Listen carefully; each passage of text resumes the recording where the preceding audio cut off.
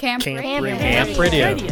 Welcome to Camp Radio, a podcast production of TN Baptist Camps, the official camps and conference centers of the Tennessee Baptist Mission Board. Camp Radio, discussing trends and issues that will encourage ministries and churches in their efforts to impact people for Christ. To learn more about TN Baptist Camps, visit us at tnbaptistcamps.org. Now, today's Camp Radio. Thank you for joining us on Camp Radio today. My name is Kevin Pearage, and I'll be your host. With about 20% of the population of U.S. being Latino, the Southern Baptist Convention expects to double the numbers of Hispanic Baptist churches in the U.S. in the next 10 years. We have with us today Julio Arriola. He is the Executive Director of Hispanic Relations and Mobilization for the Southern Baptist Convention. Julio, thank you for joining us today. Kevin, thank you for inviting me, man. Hey, let's begin with just tell us a little bit about yourself. Man, been married for almost 21 years with the love of my life. She's Carla, and her grandparents were missionaries from the U.S. into Mexico. And I met her in Mexico, in Guadalajara. I was born in Guadalajara, close to Guadalajara. And Carla is from Mexico. She's a second generation of Americans that were born in the mission field, basically. Yeah. We got married about 21 years ago, and we have 3 kids. Daniel is 17, David is 15, and Elizabeth is 13. Wow, awesome. Now, you were a pastor there in Mexico, right? Yep. Well, actually, the last 3 years before we moved back to the U.S., we planted a church in Guadalajara, Mexico. In 2017, we started the church, and in about 2 years, it became the largest Baptist church in that city. Guadalajara is the second largest city of Mexico with about 8 to 10 million people. Wow. So that was a miracle. Yeah. Well, now, I think everybody would love to hear your story. Share how you came to know Christ. Well, I was in Guadalajara in the middle of college. I went to college to become a computer engineer. And then one day I was invited to go to a student ministry gathering. So I went to that student gathering, and there was a volunteer from the church that was sharing Christ. I always try to emphasize the importance of empowering lay people. And he was one of those lay important people of the church. Yeah. It was not a staff member. It was somebody that was invited to share Christ and share the word of God to the students. And that evening, he shared the plan of salvation. I was in college, and I didn't realize that I was lost. But that night, after hearing that my sin was taking me to hell, basically, and Jesus was offering me salvation through his sacrifice on the cross and his resurrection, the blood of Jesus washing me from all my sins. So that evening, I went home and I repented from my sins. I asked Jesus to forgive all my sins and come to my life, and from that day forward, my life changed. Now, were your parents, were they Christians at the time? No, not at all. Actually, I was the first in my immediate family to come to Christ. Later, my mom, my siblings came to Christ, but at that time, I had a couple of aunts and then some cousins that came to Christ before me, and they were the ones who invited me to come to church. Oh yeah, well that's neat. And then you met your wife at it was actually it was in that church where I came to Christ. Carla and her family began attending to the church, but we actually didn't connect until we went to a camp. Oh yeah.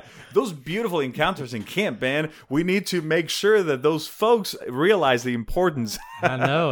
Well, I met my wife at camp. There you go. It's important. Yeah. So actually it was in 1997 when we connected in camp, and I gave my testimony at that camp, and she fell in love immediately. No, not at all. Actually, it was right after camp that we began talking and chatting in a group environment, and it was a few months later that I proposed to her. Yeah. It's important. Camp is important, That's guys. Right. That's right. Now, from there, from the church in Mexico, that you ended up in Texas. Yeah. Well, there was a transition time that we after my college studies, we went to a Bible Institute in Argentina. We went to Word of Life Bible Institute in Argentina. And we stayed there almost 3 years, and then we came to Texas. And then in Texas, we served in different capacities. I served as an evangelistic director for a nonprofit. It was kind of like a benevolence organization in the Houston area. I served as a youth pastor. Talking about the importance of camp. We took several students to camp during that season in the Houston area. I was a youth pastor of a small church. We were probably 70 to 80 people, and I had about 20 students. Wow. Several of those students were called to ministry. And the time in camp also changed their lives. Well, now today you actually started in January, is that right? That's right. For the Southern Baptist Convention. Mm-hmm. Yes. And tell a little bit about your job. Well, I'm going to tell you a little bit of more of my background. After the time as a youth pastor, I served as a worship pastor. I served as a worship pastor in a large church in Houston, in Sugar Land, Texas, actually.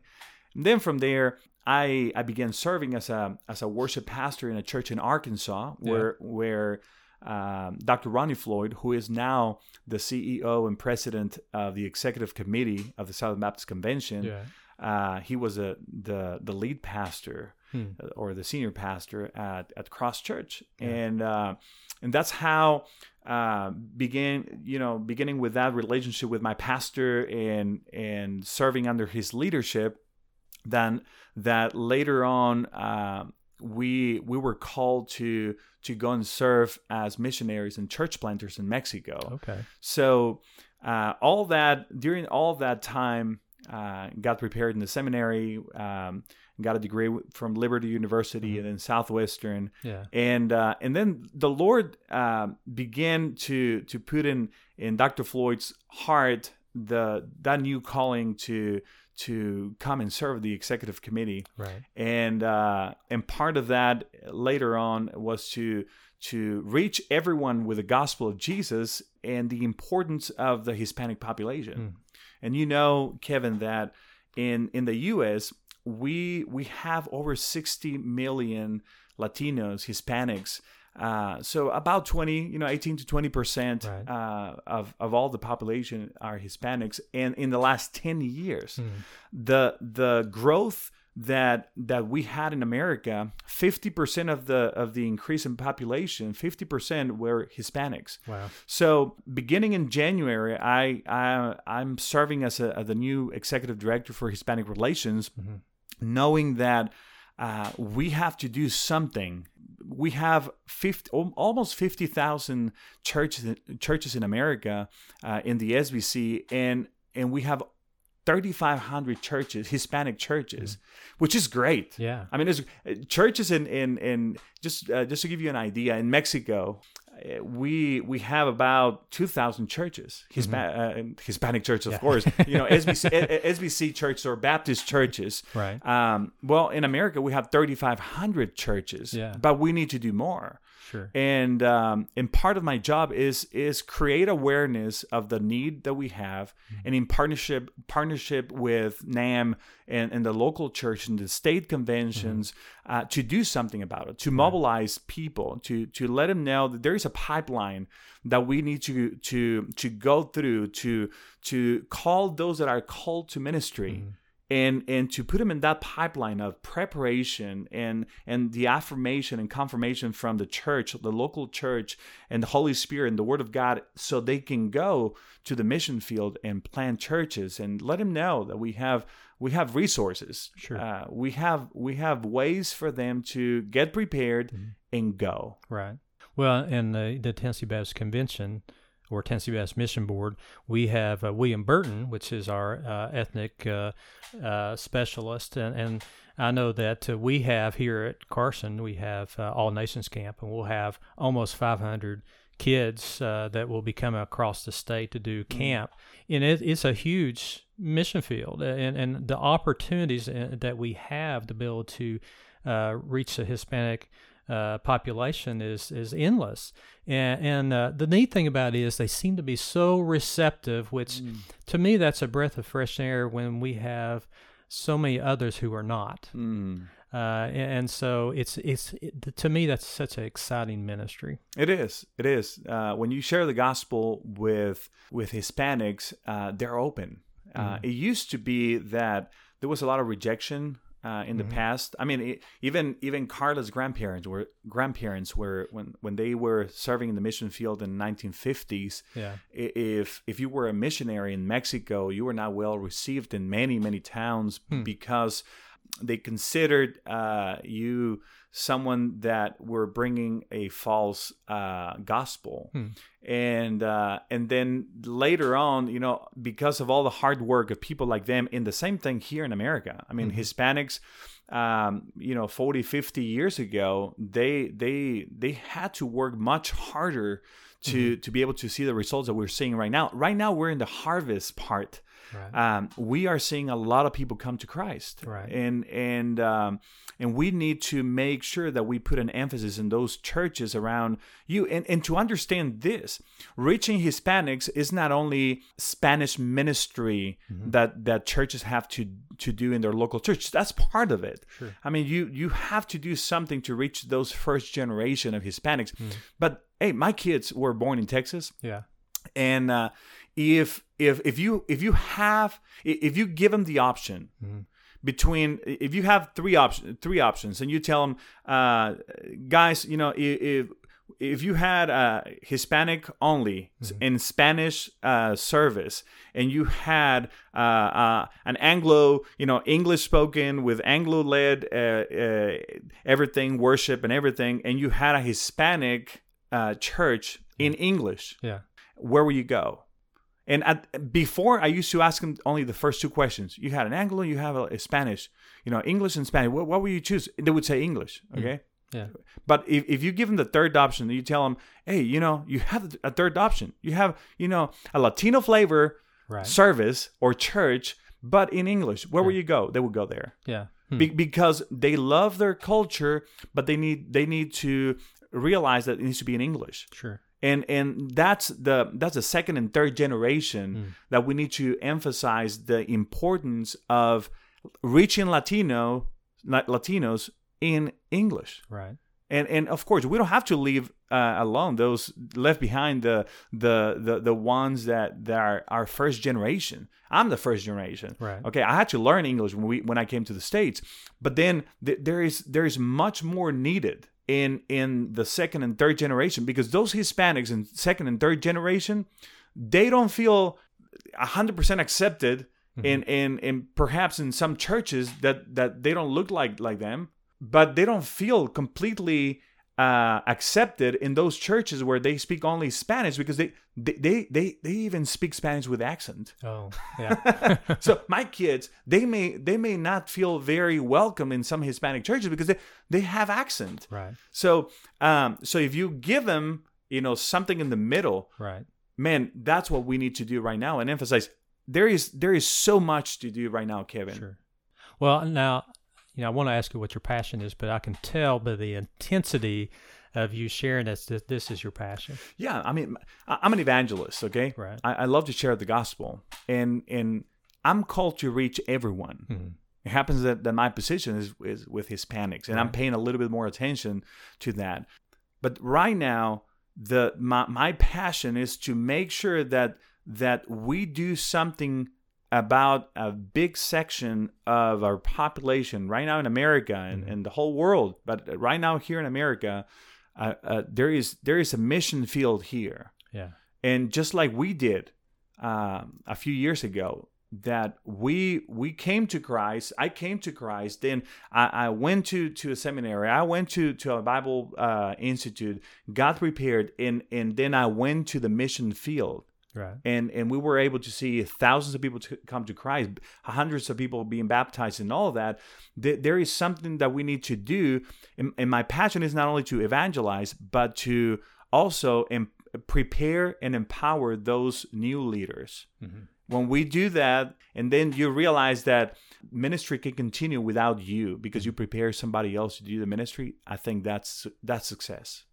Well, tell me what's your challenges that you encounter in trying to minister to people and lost, I guess, within the Hispanic culture. And I know this is kind of a hard question to ask because you've only been in your position since January, and majority of that time we've been in quarantine. COVID. Well, I think the greatest challenge, and I'm going to talk within the Southern Baptist Convention context, okay? Yeah. Latinos, we're family oriented. Yeah. We love family. And I think the most difficult thing for Hispanics is to realize that in the Southern Baptist Convention, they are part of the family too. Yeah. Okay? It's not that we are welcoming them as guests. No. Right. They are part of the family. Right. And when they realize that together we're better, then I think that is the most difficult part, to make the switch. That they're not just part of our mission field, right? But they are the next generation of leaders to reach the world for Christ. Right. When you start that flame in their hearts, man, there is a huge, powerful ministry ahead of us as a Southern Baptist Convention, but also as people of God in the world. Yeah. Well, now tell me. What's something if you had a church that's maybe as pastors listening right now, and they are very interested in starting maybe a Hispanic church plant, but they don't know what to do. What's the first step that they need to do to be able to start that? Yeah. Well, the first thing, you need to talk to whoever is in the state convention. Kind of like in Tennessee, you need to talk to William Burton. Right. Okay, you need to talk to that specialist that will lead you to what the next steps are for the church planting movement that we need in our state. But also he's gonna lead you to the pipeline, the process to partner with the SBC to go and plant churches. And you know that we have resources, not only financial resources. I was talking to my good friend Ramon Osorio, and Ramon is basically the guy. Is kind of like the William Burton in NAM. Yeah. He is the guy that would oversee all the ethnicities in America and how to do the church planting part. And he was telling me, Julio, we have more resources than people willing to go to plant churches. Wow. So I would say the first thing as a pastor, challenge your people to go to the mission field. And remember, you are part of a huge family of about 50,000 churches that, because of the cooperative program, we are putting a big chunk of money to go and plant churches. Right. And if you, pastor, want to partner with the convention to plant churches, you can get together, call the called, okay, those that are wanting to go to the mission field, and then they can be sent to the mission field and they can receive resources with you and NAM for about 3 years to go and plant a church. Yeah. So I would say there's a win-win. Sure. I mean, we as pastors would harvest much more than if we would do it just by ourselves. Right. Well, now, what kind of challenges have you encountered trying to communicate with your churches? I know that I have a different position. So I'm not going across state looking for Hispanic plants that you may or may not know where they're at. How do you communicate with those?